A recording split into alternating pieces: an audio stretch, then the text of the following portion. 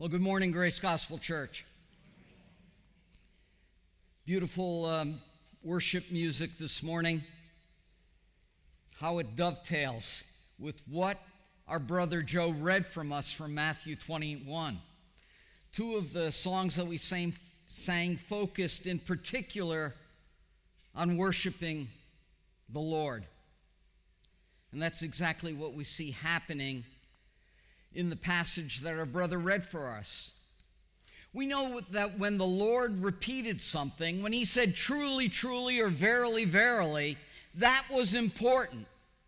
This passage that our brother read for us is one of the few parts of our Lord's life and ministry that is recorded in all four Gospels. This is a truly, truly, truly, truly. Should we pay attention to this? Is this message that the Lord God had inspired in Matthew 21? Is it important to us? He said 4 times, essentially, truly. He wants us to learn this. He wants us to hear this. He wants us to understand it. He wants our hearts, our souls to respond to it. The triumphal entry, which we call Palm Sunday because of what our brother Joe read for us, that some cut branches off of palm trees and laid them on the pathway, and our Lord rode over them. If you like titles to messages, the title of today's message is Praise Him, He is your King. It doesn't matter whether you bow the knee to Him now this morning, it does not change the fact that He is your rightful King, your rightful Lord, your rightful sovereign, yours and mine. He is.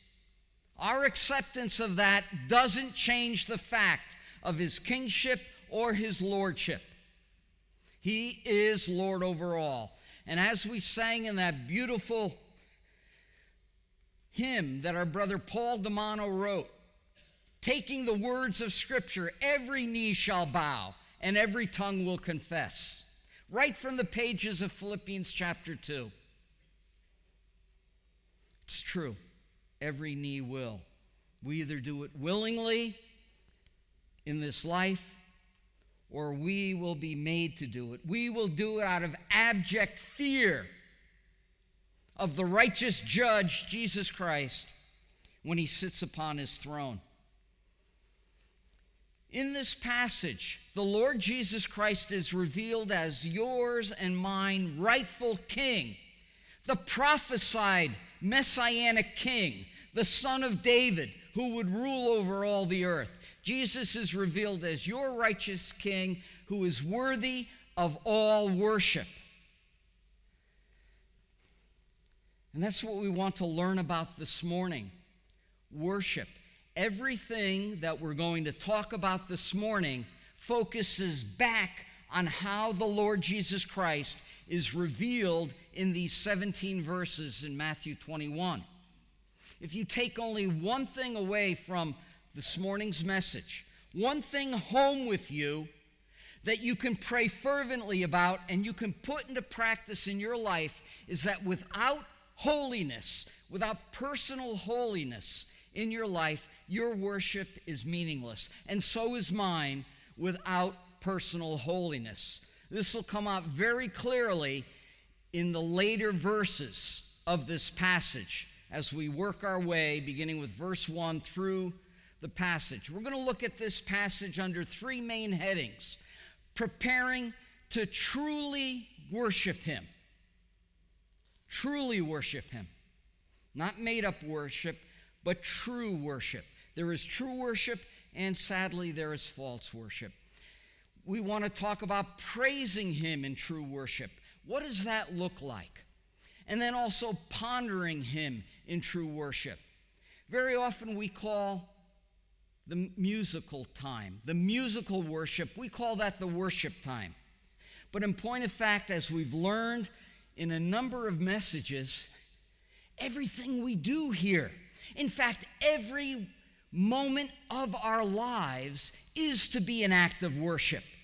Even the preaching of God's word is to be an act of worship. The hearing the preaching of God's word is to be an act of worship. Our bodies are to be presented as a living and holy sacrifice. Sacrifice is a worship word. The Israelites worshiped the Lord God with animal sacrifices. God doesn't want dead animals from us. He wants living souls, you and I, to worship him with every aspect, every facet, every moment of our life. And so, as we ponder what God's word has to say, we want it to produce in us an attitude of true worship to him. So let's dig right in, preparing to truly worship him. There is preparation that is needed for worship. It's not like some gambling game where you just roll the dice. Oh, I got a 7. That's worship. That's not it. There is preparation involved in worshiping him. It doesn't just happen by chance. What went on here this morning required hours of rehearsal and practice and coming together by the music ministry so that they blend. And our AV ministry to operate all the equipment to bring their voices in balance. There's preparation in true worship. And it's not just the mechanics of what went on. It's the heart of everyone who was up here leading us in praise and worship to the Lord. So let's see what the scriptures have to say about preparing for true worship. True worship involves imperatives. It involves commands, believe it or not. When they had approached Jerusalem and had come to Bethphage at the Mount of Olives, then Jesus sent 2 disciples, saying, "Go into the village opposite you, and immediately you will find a donkey tied there and a colt with her. Untie them and bring them to me." Worship involves imperatives. Worship is not an optional activity for the true believer in Jesus Christ. As I stated, our entire life is to be an act of worship. It's not, it's a sunny day and the birds are singing and it's warm outside. I feel like worshiping. No, worship doesn't depend upon feelings. It depends upon the commands of Scripture. Worship is not optional. Notice who this command, this imperative came from.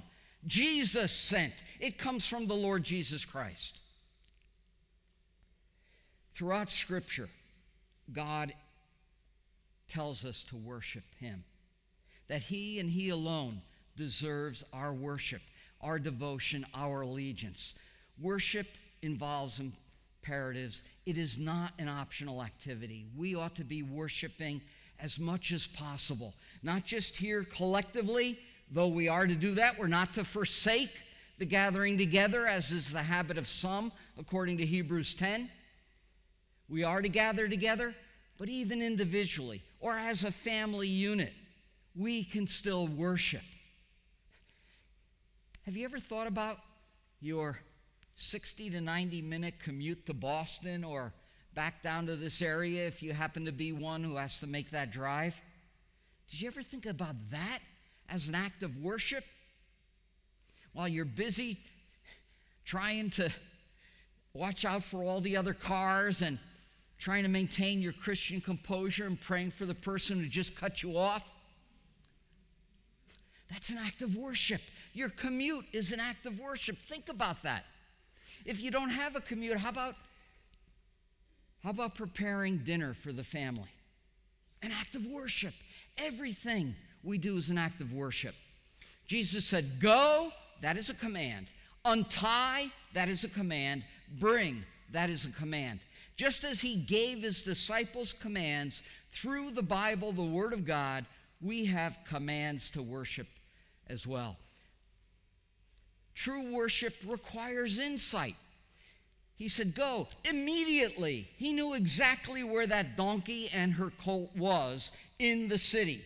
Immediately, you will find a donkey tied there and a colt with her. If anyone says anything to you, you shall say, "The Lord has need of them." And get this, he knew this. Immediately, he will send them. How did he know what would be done? How did he know that individual would comply? He's the sovereign Lord of all. True worship requires insight. The Lord Jesus Christ provided them through his words insight into the preparation for that triumphal entry, which was truly an act of worship. They sang praises to him. They acknowledged him for who he was. And Christ's words gave them insight to prepare properly, to ensure the success of their worship. The same, again, is true. God's word is not optional in worship. It gives us all we need to know so that we may immediately worship, so that we may address any situation as an act of worship in our response to it. True worship requires instructions. He said, go, you will find a donkey tied there and a colt with her. Untie them. Bring them to me. If anyone says anything to you, you shall say the Lord has need of them. He gave instructions. The Word of God is our instruction. You know, if there's one, easily in the top 5 indictments that we could make of the modern day American evangelical church, it would be that it is me-centered. It is not Christ-centered. I get to decide how I will worship the Lord.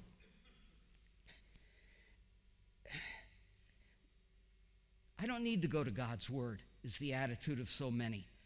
Whatever makes me feel good, that's worship. Well, okay, I won't deny it makes someone feel good. I actually had a brother tell me this not too long ago. And I held my tongue. Maybe I should have said, that's interesting. How does it make the Lord feel? Where was the Lord in everything that had been mentioned to me? He was absent. God's word gives us instructions. Sure, some things are optional. You're not going to find instruction as to whether or not you should have drums, or whether you should have electronic drums or the real thing. The Lord leaves some choices up to you and I. There are legitimate choices. It is legitimate to differ in certain ways regarding worship, but there's certain non-negotiables that should be true of every local church and of every believer in Jesus Christ if they are preparing and engaging in true worship. True worship requires inspiration. And again, I'm not talking about here what makes me feel good. Have you noticed thus far how much the Lord's words were involved in preparation for true worship? Here now, he even references Zechariah the prophet, that verse in blue that we read together with our brother Joe. This took place to fulfill what was spoken through the prophet. Say to the daughter of Zion, behold, your king is coming to you, gentle and mounted on a donkey, even on a colt, the foal of a beast of burden. Inspiration. This was God's word, inspired by the Holy Spirit.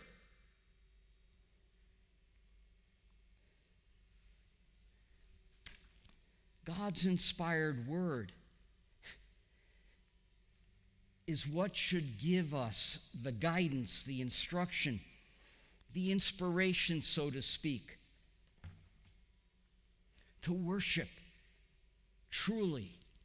After all, did not Jesus Christ say in John 4, the hour is coming and now is when those who worship the Father will worship him in spirit and in truth. You need both.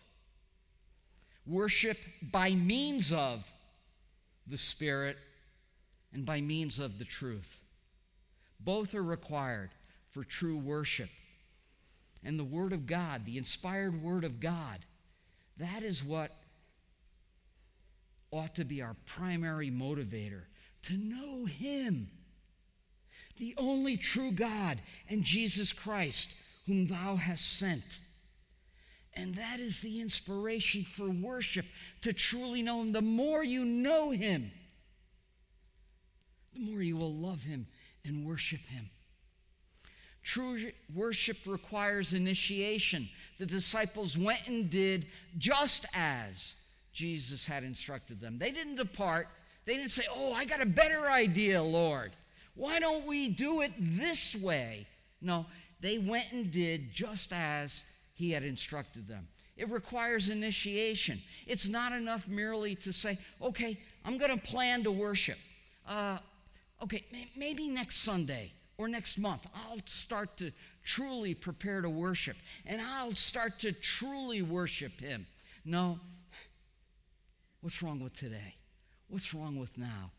It's not something to be put off. True worship requires initiation. You must initiate that preparation for true worship and engage in that true worship. Why not today?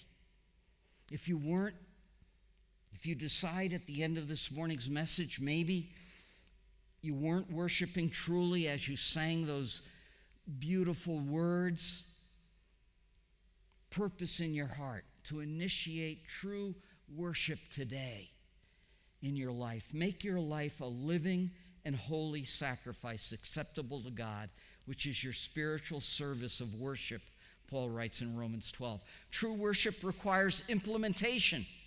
The disciples brought the donkey and the colt and laid their coats on them, and He sat on their coats.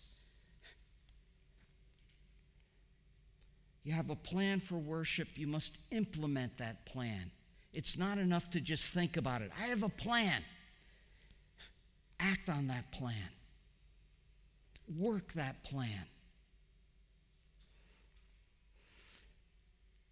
Let's look at praising Him in true worship and see what's involved there. True worship may involve personal cost.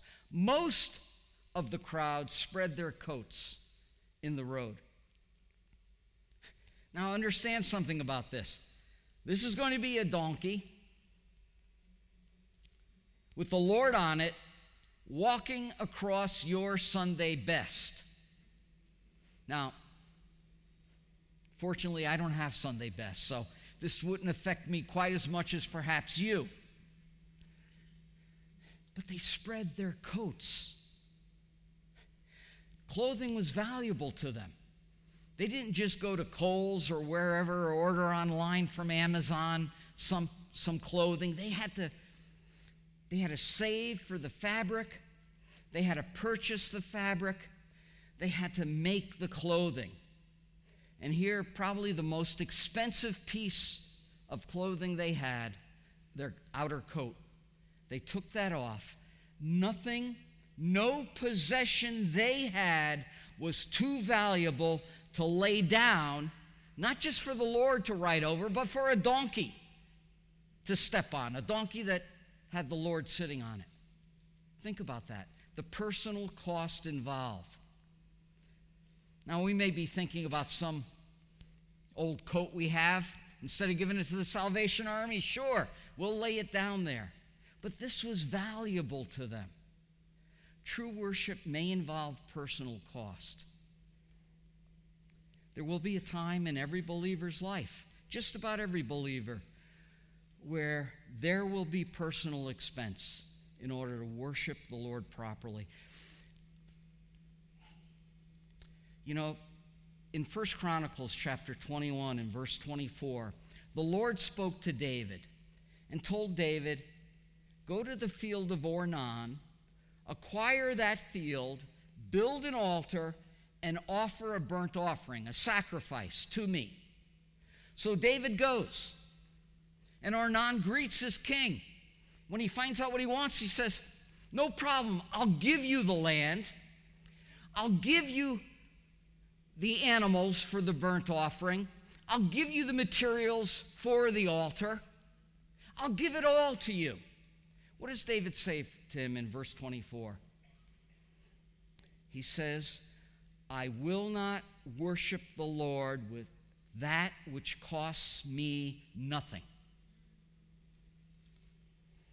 True worship may involve personal cost. We have a saying in English, put your money where your mouth is. Now, I'm not asking for your money. The church is not asking for your money. God's word is clear. It's free will. It's from the heart. Let each one do just as he has purposed in his own heart, not grudgingly, not under compulsion. Why? For God loves a cheerful giver. That's what Paul writes to the Corinthians. So we're not asking for your money. But God forbid that we worship him with something that doesn't cost us anything. That's the lesson that we're to take home. However that will look in your life, it may look different in my life than yours. That's okay. Do just as you have purposed in your own heart. True worship, though, will involve personal effort. Others were cutting branches from the trees and spreading them on the road. It took effort. More effort for some to get out of bed this morning, prepare themselves physically and spiritually to come here and worship the Lord. I don't think there's a single person here who came today because there's a fellowship luncheon. Let's get through everything else. Let's get right to the fellowship luncheon. That's not why you came. You came because the Lord meets his people here. So you can have an encounter with God and Christ. But it involved personal effort. True worship will involve personal effort. True worship must have a voice. It's not enough to say, I'm a worshiper of God. I'm a worshiper of Christ. True worship must have a voice. The crowd's going ahead of him and those following. He was surrounded by true worshipers, and they were shouting, Hosanna, Hosanna, to the Son of David. Blessed is he who comes in the name of the Lord. Hosanna in the highest. The Greek form of the Hebrew, Hoshana. Save now, deliver now. That's what they were talking about. They wanted salvation.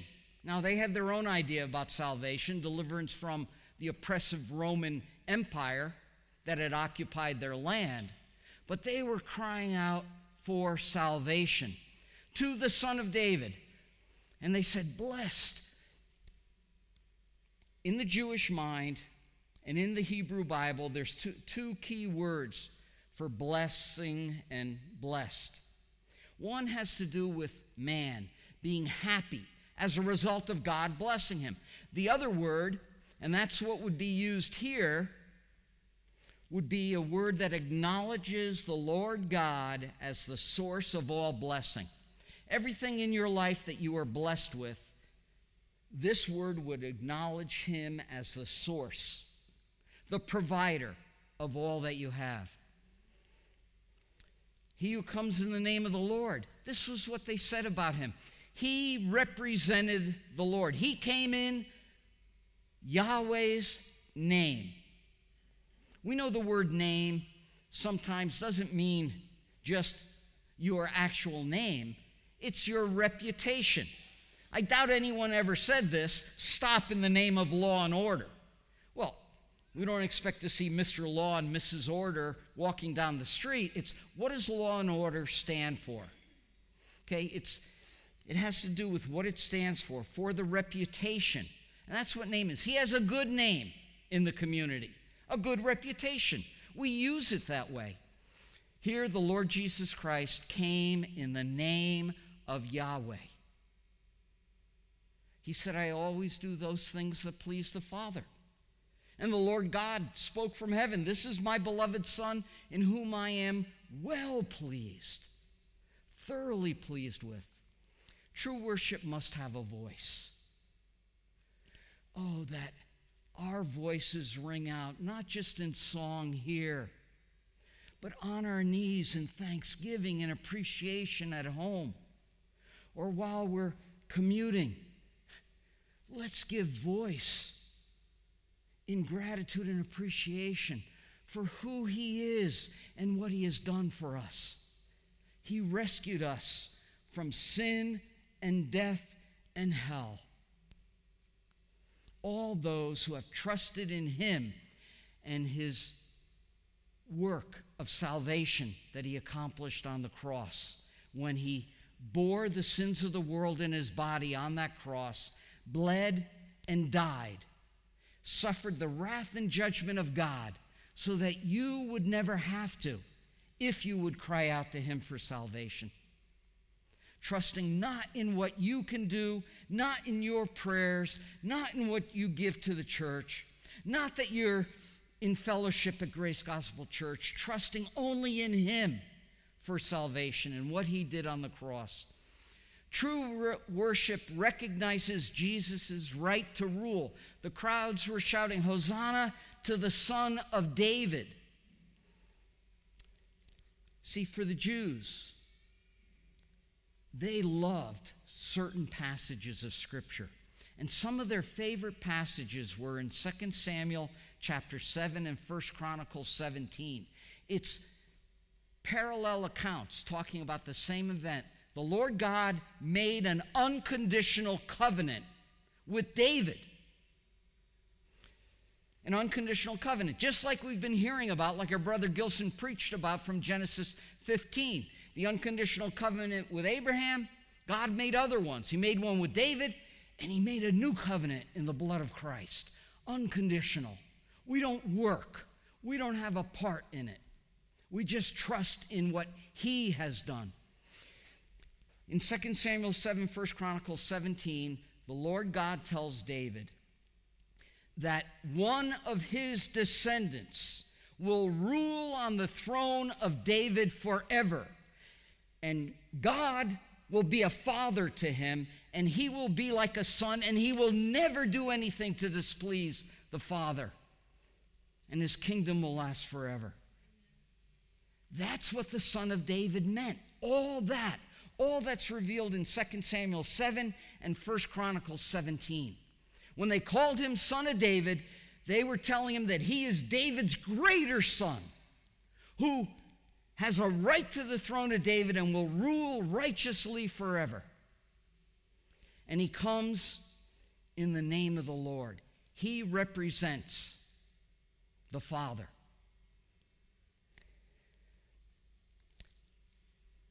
If the eldest son instructed the servants in the field, "Stop your work here, go and work over there in that other field," the servants obeyed just as if the eldest son's father had spoken.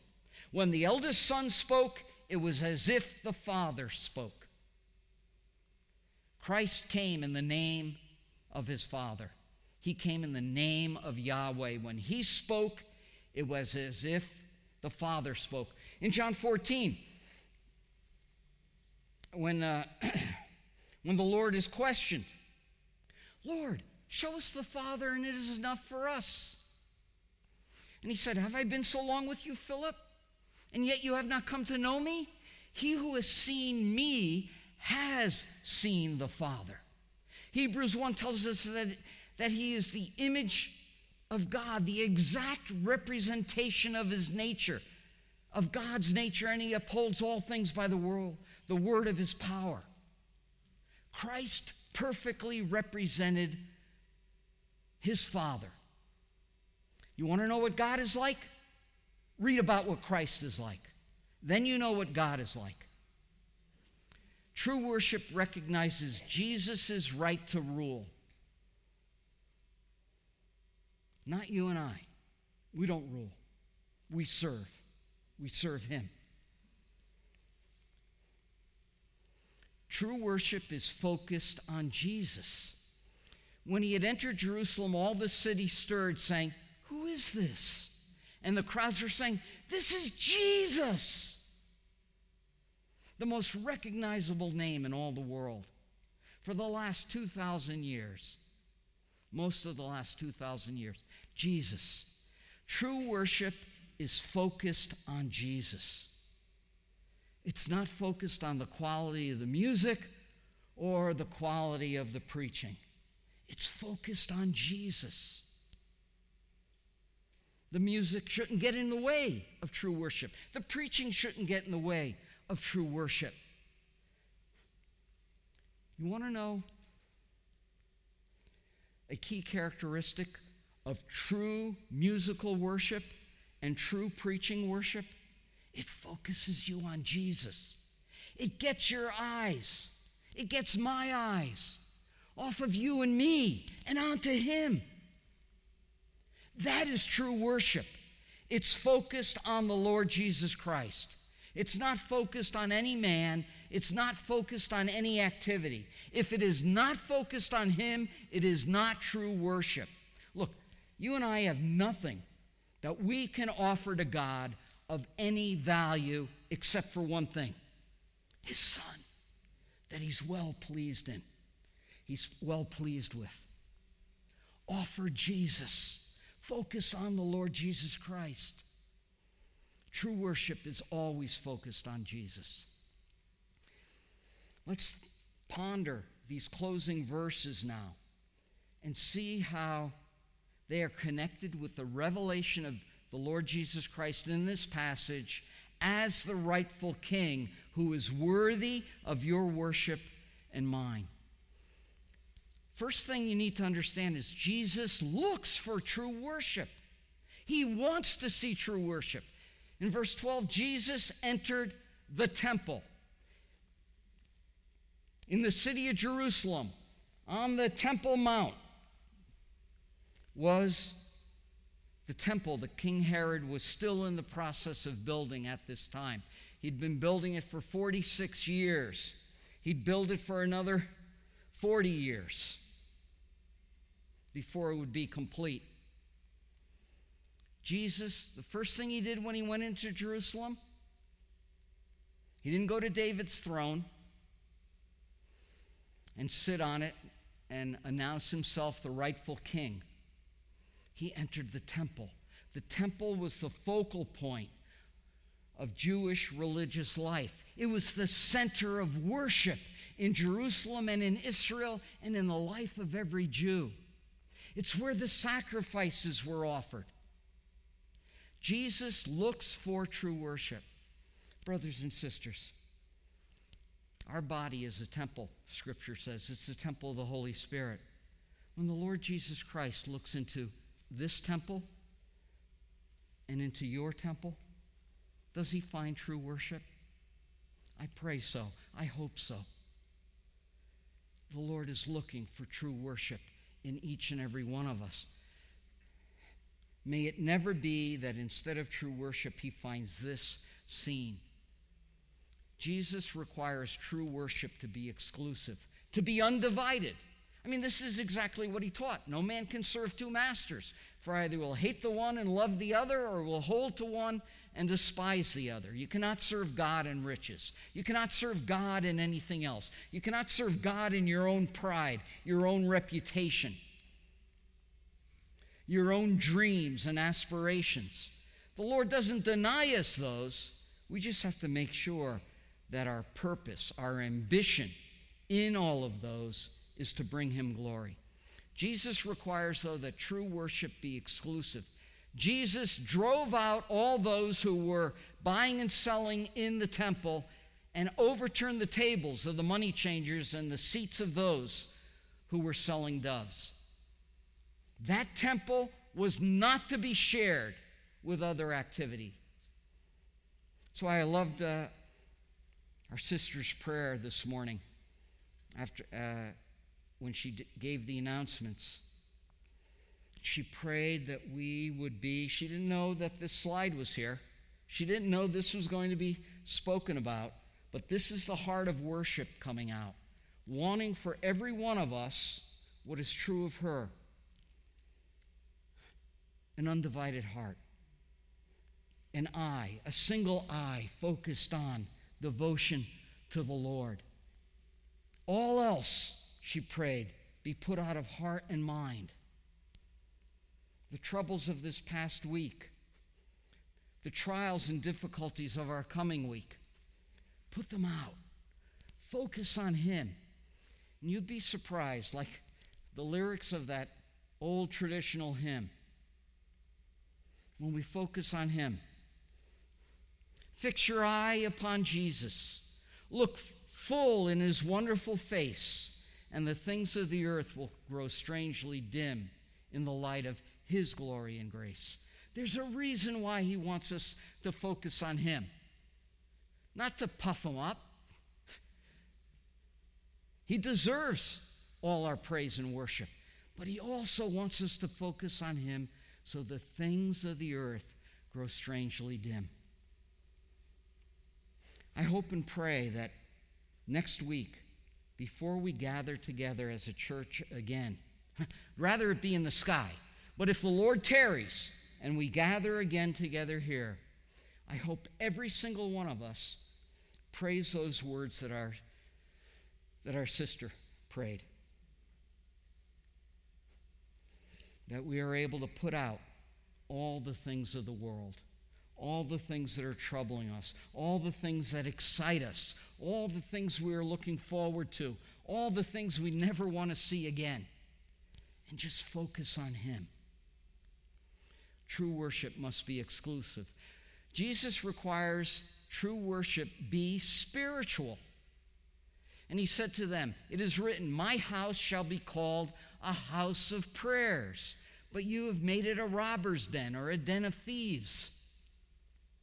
True worship is to be spiritual. If it's not spiritual, it's not true worship. How do we know what he means by, or what I mean by spiritual here? Look, a house of prayer versus a den of thieves, a robber's den. What were they doing? They were buying and selling. They were exchanging currency. But in the process, they were cheating their fellow Jews who had, with sincere hearts and obedience to the law of Moses, come to that temple to worship. I won't go into the details of how they were doing it, but if you're interested, ask me. I'll explain it afterwards. I owe you 10 minutes from last time I preached, and I want to get it back to you today. Besides, there's food waiting, right? Though we didn't come for that, primarily. But true worship must be spiritual. It can't involve other things that do not glorify God and Christ.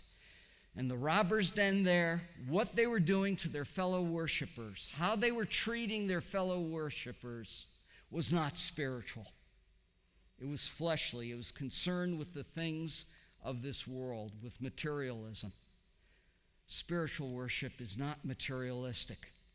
It doesn't do harm to our fellow worshipers, our brothers and sisters in Christ. True worship attracts those who recognize their need. The blind and the lame came to him in the temple. Before he had healed a single one of them, they came to him. Why did they come to him? Because he cleaned out the temple. They didn't come to be healed primarily. They had just heard of or witnessed with their own eyes him cleansing the temple and restoring true worship to the Lord God. That's what they wanted to be part of. They recognized their need, not just for healing, but to connect with God through Christ. They recognized their need, and so they came.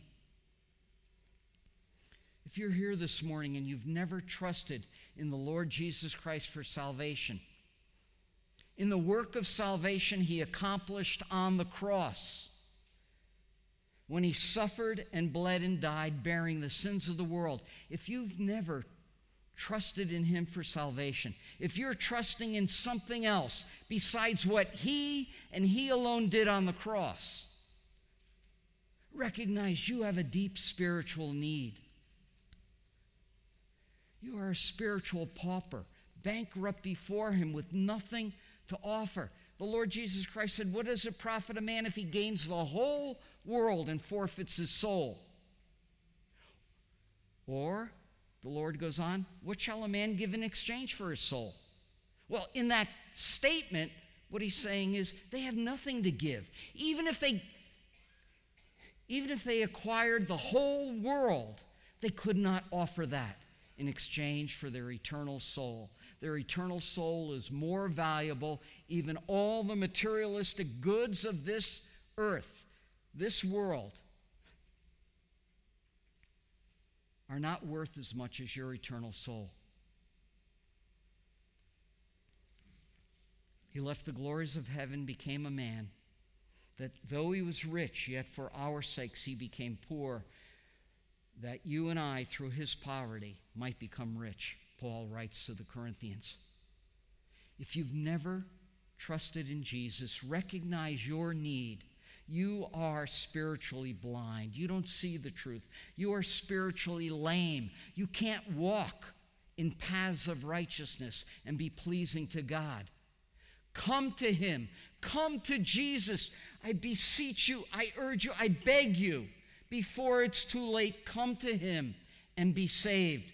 Fall before him and cry out, be merciful to me, the sinner. Save me, deliver me. Hosanna, Son of David. Cry out to him the way the crowds did. True worship attracts those who recognize their need. But true worship, for those who recognize their need, brings healing to their soul. And the blind and the lame came to him in the temple, and he healed them. He will heal you. The scripture says, everyone who calls upon the name of the Lord shall be saved. Cry out to him in sincerity and truth, believing everything the Word of God says about you, that you are a sinner, that you're not righteous. The Word of God says that about me and about you. Believe everything it says about him, that he is Lord of all, that he obtained eternal salvation by what he did on the cross. True worship will bring healing to your soul. Brothers and sisters, if you've already trusted in him, true worship will bring healing to our souls from all of the bruises and wounds that this world and this past week inflicts upon us. True worship will bring healing to our soul as well. When we come and we engage in true worship, it's almost like the Lord opens the alabaster jar of ointment himself and anoints us. I go from this place every Sunday. This is the high point of my week. I go from this place with a song in my heart. All the burdens are gone. I hope that's your experience as well, and that you use that to focus on him and to worship him truly. True worship is not restricted by age. The children who were shouting in the temple, Hosanna to the Son of David. It doesn't matter if you're a newborn babe in Christ. What were they shouting? Hosanna, save, deliver. It was the gospel. If all you know as a babe in Christ is the gospel, sing praise to him and thank him for it. After all, turn to Revelation chapter 5. You see what they're doing in heaven?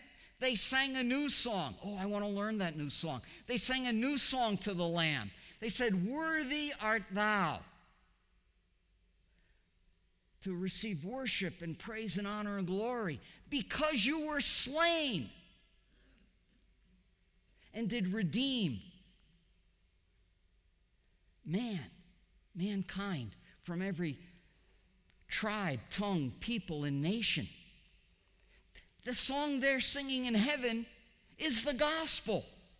You can sing that if you are a child, a babe in Christ.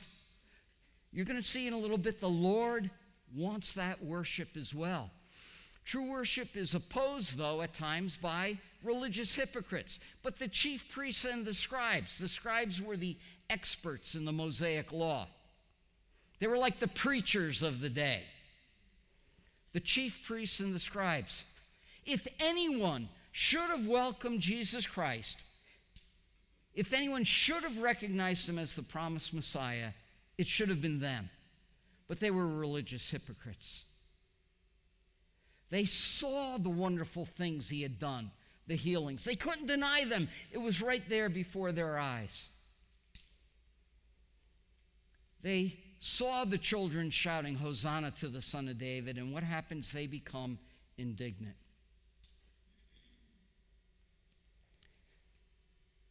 When someone speaks ill of you for the name of Christ, realize the same thing happened 2,000 years ago on this occasion. Because the object of true worship was being opposed. People will speak ill of true worship because they speak ill of the true one who is worshiped. But when the chief priests and the scribes saw the wonderful things he had done, and the children shouting, "Hosanna to the Son of David," to him, they became indignant. A true worship is opposed because the one who is the truth, Jesus Christ, is opposed by them. And if the object of true worship, Jesus Christ, is opposed, don't be surprised if you're opposed by others. True worshipers may be opposed as well. But when the chief priests and the scribes saw the children shouting, "Hosanna to the Son of David," they became indignant and said to him, "Do you hear what these children are saying?" They were opposed to the children because they were opposed to him. It will happen. Jesus Christ taught his disciples that. The servant is not greater than his master. If they persecuted me, they will also persecute you. Opposition to true worship has the wrong focus. But when the chief priests and the scribes saw the children, not heard the children shouting praise and worship to Jesus, but saw, they were more focused on who the person was, not on the quality of worship, not on the truth of the worship, but on the worshipers, particularly the children. When they saw the children shouting and said to him, "Do you hear what these are saying?" Not just, do you hear what is being said about you? No, but do you see what these children? Again, they're focused on the children. When someone opposes your true worship, they have the wrong focus. They're not focused on Jesus. If they were focused on Jesus, they would not oppose the worship. They would not oppose him. They would not oppose your worship. Jesus receives all true worship.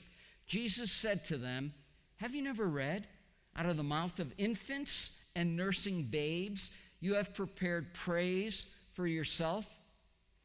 In fact, in another passage, one of the other Gospels, it says, when they told him, "Tell them to be quiet and stop," he said, "If these be quiet, the stones will cry out." God's able to bring forth praise from infants, nursing babes, stones, and even me, and you as well. Jesus receives all true worship. You know, you might think that, I'm just a newborn babe in Christ. I haven't been a Christian that long. I don't know the Word of God that well. I haven't walked with the Lord that long. There's still so many things that aren't right in my life. And at times I'm so un-Christ-like.